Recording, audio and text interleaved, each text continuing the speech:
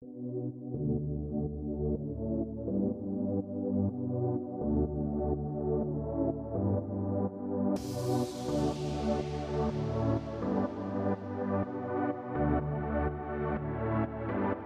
episode is sponsored by Appian, a technology leader in driving digital-first insurance transformation.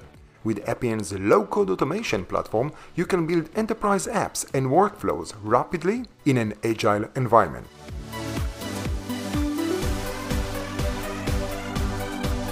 I like to fly small planes. I actually also do aerobatics. So if you Google Daniel Demetri airplanes or go on YouTube, you'll see me flying upside down.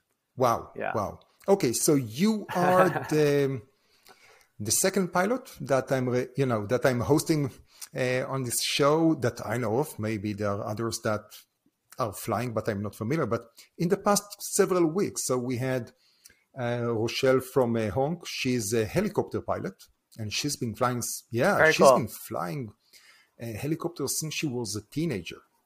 So are you wow. only fixed wings, or what's the level of your license? I'm only fixed wing. And I never believed that you could become a pilot outside of training to be a commercial pilot. In many countries, that's still the case. The United States is reasonably unique and special in that the public has the sort of the right of the skies. We have ownership of the skies as a public. And that's not philosophically the same in every country. In many countries, you don't have essentially a right to go get a license, and the only way you can become a pilot is to go the military route or go the airline commercial route. So our private general aviation, community here and our privileges here in the States are actually pretty sacred and special. And so when I learned that you could go just in your spare time, become a pilot, I jumped at that opportunity, and it's been keeping me busy for over 10 years now. I have a very fast mind. I get bored quickly and want to move quickly. Flying is something that continues to challenge me, and that I still have never ever felt was getting boring. So I assume that at this point you have hundreds of hours. Yes. Which license? Which level are you? Commercially certified, so I have a commercial pilot license, single engine land, and I also have an instrument rating. Yes. Cool.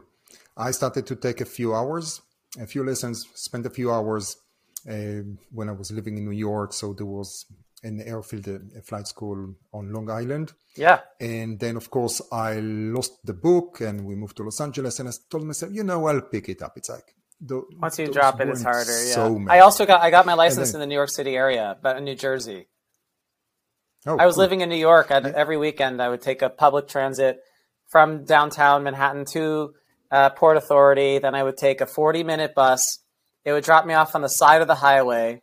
I had to run across the highway like Frogger style, and like avoiding the cars. I would wait at the Dunkin' Donuts for my instructor to pick me up. He would drive me a mile and a half to the airport, and it took over an hour and a half door to door. And then I would wait for 40 minutes for the bus on the way back, standing at the side of the highway. It was a whole day activity for me. That kept me busy. That's that's so much fun. Yeah. So,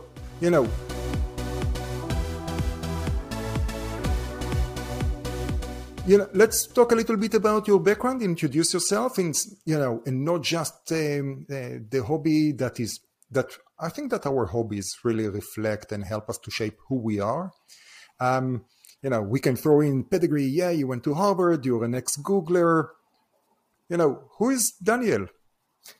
Daniel, I'm a fintech and insurtech geek and lifelong member of both the technology and finance communities. So as long as I can remember, I have been interested in both of these fields, of both finance and technology. I learned how to program in C, self-taught when I was 9 years old, initially wanting to build computer games. And I also have always been interested in finance. I come up from a family of doctors. My parents are both doctors. My sister is a doctor. My wife is soon going to be a PhD in biology, studying human oncology. So I'm surrounded by biologists and such. I found my comparative advantage in the family, in the finance side, looking at the back of the newspaper at the stock tickers and being fascinated by those reams of information. Started trading in the stock market with my bar mitzvah money, and just have had a passion for both things.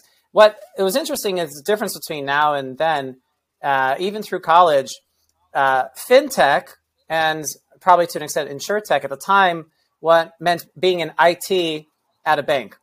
And IT at a bank is a very different experience as a technologist and as a business leader than is being a fintech or being a disruptor or building really disruptive innovations. And so at that time, I thought if I can only do IT at a bank, then I'd rather just be in the business side of the bank. And because the IT functions just weren't as empowered as they needed to be. And so I pursued finance. And then I really missed the technology side of my personality, of my interest, of my identity. And I got that opportunity to join something in the business side or that marries the business side of technology at Google, where they was brought into their associate product manager program. There's been books written about it. I was one of cool. I was one of 40 globally selected associate product managers in my year. And I got to marry both the business and the technology sides together as the product manager for part of the ad exchange. And that really opened up my eyes to how digital marketing works and has skills and deployments relevant to what I do today, marketing insurance in real-time marketplaces. And so that was sort of how my career sort of switched back and forth between technology and, even after college, the first job that I really had out of college was working at kayak.com, and then switching back into finance, and then switching back into technology. And then finally leaving Google, I got to marry those interests together. And that was where I became the first product manager at a company called Earnest, which is an online student loan company now owned by Navient. By the time I left it, we'd originated billions of dollars of student loans. And that was finally where I got to marry my interest in finance and in technology together. And I plan to spend the rest of my career using those skills and those interests to democratize access to high quality and integrated financial services and insurance solutions for people.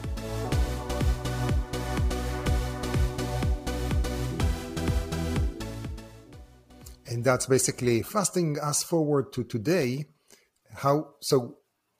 Trellis? Trellis. What's Trellis all about? Trellis is really the embodiment of this opportunity to help people get better insurance that's meaningful to them and to simplify that. Ultimately, what we can do with Trellis is break down the silos that exist between insurance and the rest of people's financial lives. So at the core, Trellis Connect looks a lot like Plaid for car insurance and homeowners insurance. So it's an analog that is very apt because you just look at it and it looks a lot like Plaid. Ultimately, we empower consumers to digitally share their insurance information. And that's the same thing they've been doing for hundreds of years. At the end of the day, insurance has always been very complicated. People have always brought their policies to agents' offices, and they've just done it in paper. And as things are digitally transforming, and especially the digital transformation being accelerated with COVID, people don't want to go in person anymore. And the call centers, aren't this experience that millennials want. And so people want to digitally share their information with agents and advisors because that's the channel that they want to use. It's on their own time. It's self-service. It's more efficient. It's more accurate. It's less error prone. So how do we enable consumers to digitally share their information?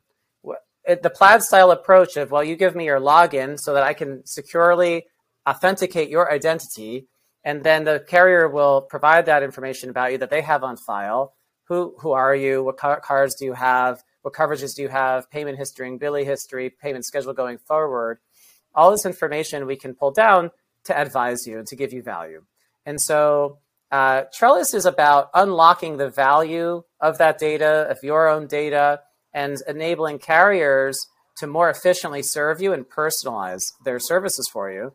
The second step of that, once we've said, okay, insurance is now accessible, it's easier, it's simpler, it's more efficient and effective for everybody, then what we want to do is create new kinds of value that no one's even thinking about. And so one example, at Earnest, where we originate billions of dollars of student loans, the most common reasons that consumers were asking for forbearance on their loans were insurable issues, health issues, and car issues. And so in America, where people's personal cap tables look piled high with debt, where they have student loan debt and the mortgage and then credit card debt, and they have a very thin slice of equity, then it stands to benefit all these creditors if you put an umbrella of effective coverage over your personal situation. So what I mean by that is if you have good car insurance, then if your car goes in the shop because of an accident, the insurance company will reimburse you for a rental so you can still get to work. And if you're injured, then they'll give you, wages, so wage replacement to cover that disability issues. And so that way your personal financial life is not disastrously affected by catastrophic events that are unfortunately not uncommon. And so if a lender or a creditor could establish and know that you have this appropriate coverage, that you present lower risk to them, and so they could credit you a lower interest rate. Nobody is thinking about this, but no one's thinking about this because it's technologically challenging. We can build the plumbing and the pipes to combine this information that has always existed in the insurance realm, combine it with the creditor, with the bank account, with all the investment accounts you have, and give you holistic advisory and effective products that are aware of each other. So that is possible with the efficiency of technologies like the ones that we're building.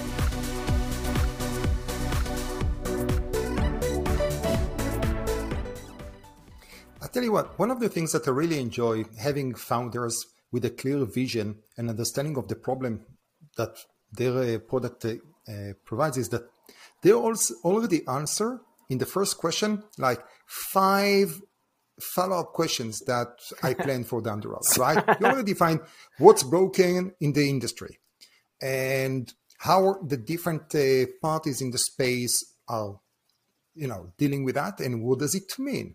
Now, the only thing with this amazing answer that I manage is like, oh, maybe people are not familiar with the Plaid and what does it mean? But you already sort of answered what Plaid is doing. But can you maybe a little bit elaborate about how Plaid, how they started and how they actually impact fintech? And what does it, because there was a pushback at the beginning, but later on, the banks lean into them. Yes, absolutely. So Plaid's background is actually, the history of data aggregation starts well before Plaid, in the same way that the history of online payments starts way before Stripe. And so data aggregation started off with folks like Quicken saying, you have a complex financial life. It has a lot of elements to it. And unless you're super ultra high net worth, where you have a whole office of people whose full-time jobs are to make sense of all these things that are separate, you need software and efficiency to pull together your bank account with your credit card account, with your loan and your mortgage, and it all needs to be in one place so that you can make sense of your life as a person. And so that was what, companies like Intuit started doing. And they built technologies like data aggregation technologies like the Intuit Data API that no longer exists. But on the back of those data and experiences, you also had companies like Mint starting up saying, how can I serve users in similar ways, but maybe even better? And they were trying to use products that weren't like Yodleys and Intuits that weren't perfectly fit for the developers at the time. And so Plaid said, what we're going to do is we're going to start from the developer experience and think about what are developers trying to do for consumers? How can I make a really easy data exchange protocol for developers so that we can unlock all kinds of new experiences for consumers like Venmo and Robinhood? And the banks initially were I think unnecessarily worried, thinking at the time, well, if we enable Venmo and Robinhood, we could lose all of our customers. Fast forward like decades later, Robinhood and Venmo are extremely powerful, successful platforms, and the banks are still very successful and powerful platforms. And so I think the lesson there is that if you, as a data source, become source of truth, store of record, and the banks become that, then you become more powerful. There's more motivation to bank as opposed to be unbanked, and to have more of your transactions running through the bank, more of your cash available in the bank, because it becomes more useful to you. And so I think the same thing is true in insurance. So unlike with Plaid, which Plaid was really the response to, hey, Yodlee and Intuit, they have these solutions. They're not working for developers. Let's help developers make more applications. Trellis is starting in an environment where there is no existing data exchange protocols other than loss reports that you can fax between agents, or I suppose credit bureau style solutions that require different levels of engagement with the industry and expense, and they're centralized and have data quality issues. So we don't have necessarily, we're not a challenger to an existing solution. We're opening up a new market of opportunity here. And what's exciting about that is that, on first glance, and I get this question all the time, Daniel, if people can link their insurance account information, what happens to the existing insurers? Do they become commoditized? And why would anyone keep using the top insurers of today if people can port their information out to someone smaller? And the answer is, actually, number one, people don't want to switch to something smaller. We run every day into customers who value the brands that they are currently with. And number two is, if you make the data useful to people, like if you could lower the interest rate on your loans, or if you could more easily sign up for a ride-sharing platform, or if you could get better financial and investment advice because of the coverages that you have, then that insurance becomes more useful. And if you have an independent voice, maybe an app, a financial advisory app that's an independent voice telling you you don't have enough coverage, or like this coverage doesn't fit the fact that you have a home and you have your old 22-year-old self kind of coverage, then maybe people would listen and buy more coverage, and we could solve some of the underconsumption of insurance that exists in the industry today. And so, right. No, please. Yeah. No, I was about to say, one of the analogies that I love to use is, well, we are just building or baking a bigger cake. You're not going to lose your slice. It's actually going, maybe you'll think it's smaller, but the volume of it is going to be way bigger. Yes. And if you're using that analogy and we look at the layers of the cake, basically I used to love it because I was a big advocate of APIs. You are limited to your creativity and innovation. Once you open an API, you open innovation, you have those developer first attitude. That creativity that comes not on your money, not on your cash, on the developers, the entrepreneurs out there, they will build new things that basically will benefit you. Yes. And by you, I'm talking about the incumbent. Yes. Right. Yes. And so that we can do things with this technology that aren't even competitive to insurers today. What about a one-click auto loan refinance? Like, why can't you refinance the loan on your car if you already know name, address, date of birth, vehicle identification number, and all this information, and port it into an auto loan refinance application? Then that's exciting. How can we get insurers to capitalize on the value of the data they have to extend to adjacent markets? Like, so if that's very, very, very, very sensitive for insurers, because their data, even for just running any pilot with a car, it can take months just to get approvals. Yes, that's right. But we already see that's happening. The sort of what consumers, I think, at the end of the day want is best of breed products but singular points of relationship and content.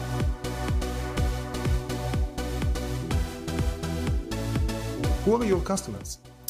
Well, we're a marketplace, so we have a two-sided marketplace. So Trellis mostly is licensing its technology to, Trellis is licensing its technology to insurance distributors today, as well as working on extending into some of these new use cases and unlocking new kinds of value, rideshare, car dealerships, like online car sales platforms, you name it, sort of anywhere that data is useful to fintech apps.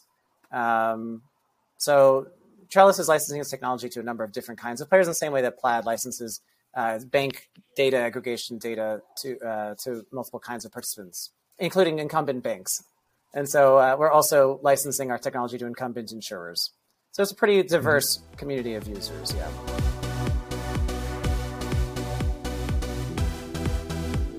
let's talk a little bit about funding. You are a startup after all, and at the beginning of June, you announced that you finished what was it, Series A, Yes. 10 million? Yes. Yeah, it was a very exciting round for us. We're excited to be working with QED, which is our lead investor in the Series A. They've been very supportive of us to date, and have a lot of experience in fintech and are going to help us penetrate the fintech market in particular with this ideology that insurance doesn't have to be separate. It can be sort of combined and embedded into your overall financial life. Now, it's interesting because when I started the company, this is a tip to founders. When I started the company, I was looking to raise $2 million. And I was told by investors at the seed stage, that's great. If you want to raise $2 million, I need a plan for how are you going to have $2 million of revenue by the time you run out of this money. That was the sort of the litmus test and the baseline at the time. Maybe in 2021, the litmus test is, do you have a pulse? Here's $2 million. But at the time I was raising, it was $2 million and they want to see $2 million of revenue. And I internally thought, geez, that's really hard. I've never built $2 million of revenue from scratch. And so that seems like a challenge, but I'll try it out. And we got to $2 million, having burned less than half the money that was invested into us. We became profitable within a year and are now at over a $20 million annualized revenue run rate. And at the time that we raised, we're profitable. We were profitable through last year on a net basis. So we had to pay Uncle Sam income taxes, which is not something many startups do in their second year. The investment that we raised was entirely strategic. Well, if we look at Amazon, it took them like several good decades to reach that part, right? Yeah, well, I tell all of our investors it's a mistake for us to be profitable. In the same way that, the Zebra recently said that they've had certain months that were profitable, but they were an accident it was by accident. It was some of the similar situation here. The good news is that over the past few months, we've been able to grow hiring and therefore OpEx. And so we're on track to finally be less profitable. So that's the goal. Thank you. Yeah. My goal is not to be profitable. Yeah, exactly. And it's, I don't think that people who are outside of business, especially or startups and, making those calculations understand the leverage. We have a lot of, sort of criticism when we look at that, but that's how business operates, right? Yeah. And especially when you add the leverage and understand, the debt versus equity. Yeah. No, that's very nice. Yeah. In terms of the way that fundraising and, business development progress, I get the question a lot, what's the exit plan? Or like, where are you going with this? And the answer is actually a very simple one, I think, in the way that I would want to run a business, which is focus on what you're trying to change in the world. And where are you blocked and where can you accelerate? Some people, I think to an extent, like Asaf, everyone knew that Asaf wanted to build Hippo into a large public company. And it was almost like a publicly stated goal. And I think to an extent, maybe to IPO the way that they did, which is a phenomenal success, maybe you have to embark on that journey knowing you want to do that. But what I really want to do is democratize access to high quality and integrated financial services. And so when I think about what do we do from a fundraising perspective, what do we do from an M&A perspective, would I ever get bought? Would I sell pieces? Would I buy pieces? What I want to do is ask the question, does this help us realize that world we want to live in, where consumers' financial services talk to each other and they serve our individual purpose and meaning? And so that's how I think most businesses should be thinking about what do they do in terms of fundraising and whatnot. Now, in the case of our Series A, as an example, we knew that QED would bring us really best-in-class leadership in terms of how do we think about scaling this thing quickly and having the influence in banks and in fintech to help us network and build credibility to get the fintech and financial services community thinking about insurance enough. And so that was why we did that round.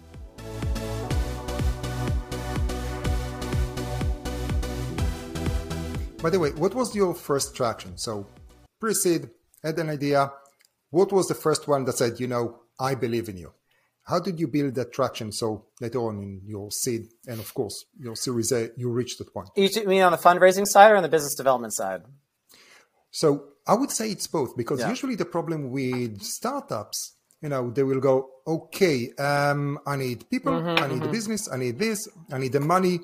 Who came first? Was it the business partners, the customers, the money? Yes. What came first? So I think that the advice that I give to founders is that you need to answer basically 4 questions, somewhat in sequence and somewhat in parallel. The first question is, can you build the idea? Like, is it even buildable? Some people, some companies are worth a lot or are working on really hard, technically challenging problems like quantum computing. And there's these cool quantum computing startups where they don't really know if they can build the thing they want to build. The second thing that you want to de-risk is, will people use this idea? Is it a good idea in the sense that people even want to try it out and use it? Then the next question is, if they do use it, does it create value for them? And then the fourth is, if we create value for people, can we claim that value? I was in line at dinner at a college reunion. One of my prior classmates, who's now a professor of negotiation, told me there's really just growing the pie and carving the pie.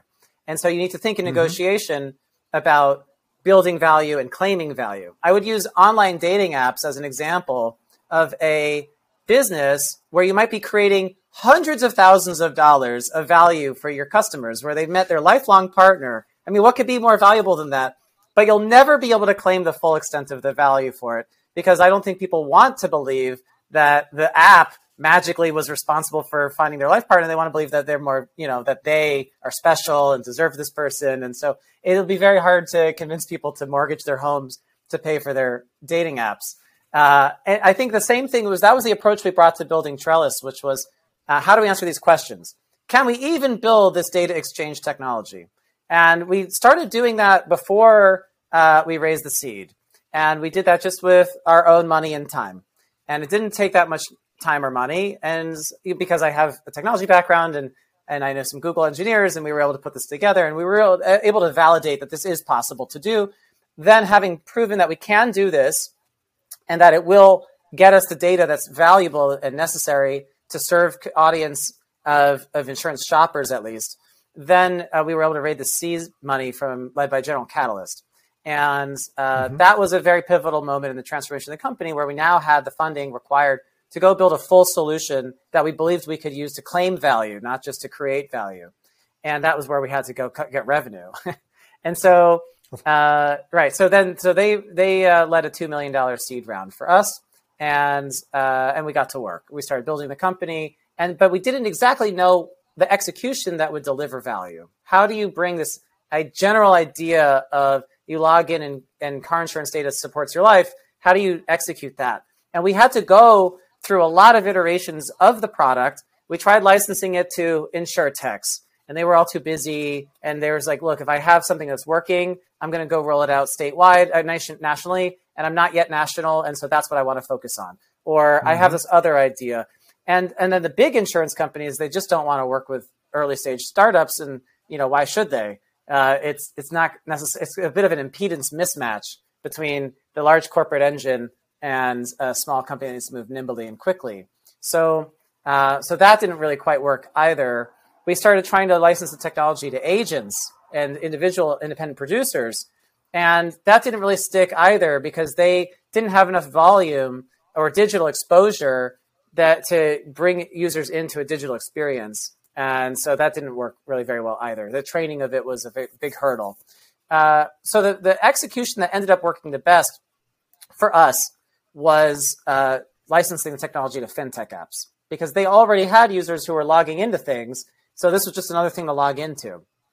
And by helping connect these fintech apps into insurance companies, we were able to create value by taking this audience that wanted financial advice, and by serving them additionally on top of that, insurance advice, or at least insurance recommendations. And so saying, hey, you as a partner or customer of the Truebill app, as an example, you might save money or find a better policy or better coverage, or might find benefit from switching to Progressive Insurance or Allstate Insurance. And so by marrying or matchmaking fintech app users with insurance companies, we found we were creating a lot of value for users. Users were switching insurers or upgrading their policies, or at least getting in touch with their agents and then getting retained, but maybe buying more coverage or better fitting coverage. And we were able to claim that value.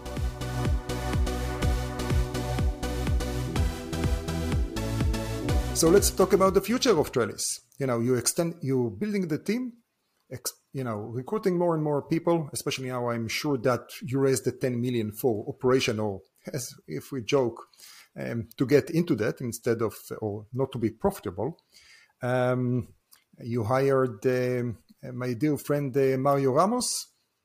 What's the goal for 2021 or 2020? Yes. So 2022, sorry. Yeah. Yeah. So Trellis is at a very exciting inflection point now. We have enough users now that the top insurers are taking interest in how they can use the technology to enhance their core operations. And that's going to be a very pivotal moment, because the moment you take this technology and start working with the top insurers, you start unlocking 10x, 100x, 1000x more value than when you're just with the nascent early adopters of fintech. So what our plans are to do is to expand in 3 directions at once. One direction is penetration of the market. How can we get what we know is this amazing technology into the hands of more people who want to use it? Now, I have to remind everybody that not everybody wants to log in online to manage their car insurance. In fact, less than half of users want to and are able to provide a login to access and use their insurance information. But for the millennials, the Gen X, the Gen Z, and the more digitally savvy among older generations, it's a game-changing experience if they want to and choose to. And it's enough game-changing that it's worth their time, and it's worth the time of insurers and carriers and fintech apps and the rest to offer this as an option, because it can be so dramatically game-changing. One of the facts that isn't really talked about in insurance very much, or that isn't talked about enough, is that online quote to sale is typically like 5%. What does that mean? It means that a lot of people, 95% of people, are spending their time getting insurance quotes online and then not buying them, which most people would call a waste of time. And so, Well, the conversion rate is horrible, right? Yeah. And this is the sort of the call to glory for many ad specialists and marketers, salespeople that will try to sell you, oh, here are all these quotes in different legions. Yes. Yeah. And so that is a really big opportunity for the industry to solve. I mean, when the baseline conversion rate is 5%, if you can take a cohort and convert, that's a third or a half of the users, and then add 5% absolute conversion, you've just doubled, or like you've increased 50% the conversion rate. 50% is an enormous amount of efficiency for an insurer at scale. So you don't really need to totally change the game for everybody. You actually need to totally change the game. You can totally change the game for a segment of people. And so penetrating the market means that for us, it means this online login technology is available through every user's insurance shopping experience. We want every user from the beginning of their shopping, which might be on Google, all the way to the end when they're at the quotes page and they're talking to an agent on the phone, to have this opportunity to digitally share their insurance information to get personalized service. So that's what I mean is from end to end, you have this option, not a requirement. And here is a silly question. Have you been looking into integration to the AMSs of the world? To the what? To the agency. Oh, the AMSs? Management system. No, we have not been doing that yet. It's an interesting opportunity. There's powerful platforms that support independent agents today, like Ivans, that allow agents to keep tabs of their policyholders when they sell their policies. So it hasn't been a top priority to call Vertafore and talk about an integration. I think a more interesting integration. Well, a more interesting integration for us would be like with the Guidewires and with the rating platforms. The core systems. Yeah, because they are the source of truth about what the products are. And what we can do is help build a distribution platform for those products. So, they ultimately, if you talk about bind APIs, like these are the systems that ultimately, will power a bind API. Any kind of bind API is on top of these platforms. Another reason that these systems are very interesting is that they possess the policyholder data. So when we talk about authenticating into this data, it ultimately lives in these policy admin systems. So those are, pretty rich and interesting areas to be thinking about. Where does this go from our perspective in working with them? Yes.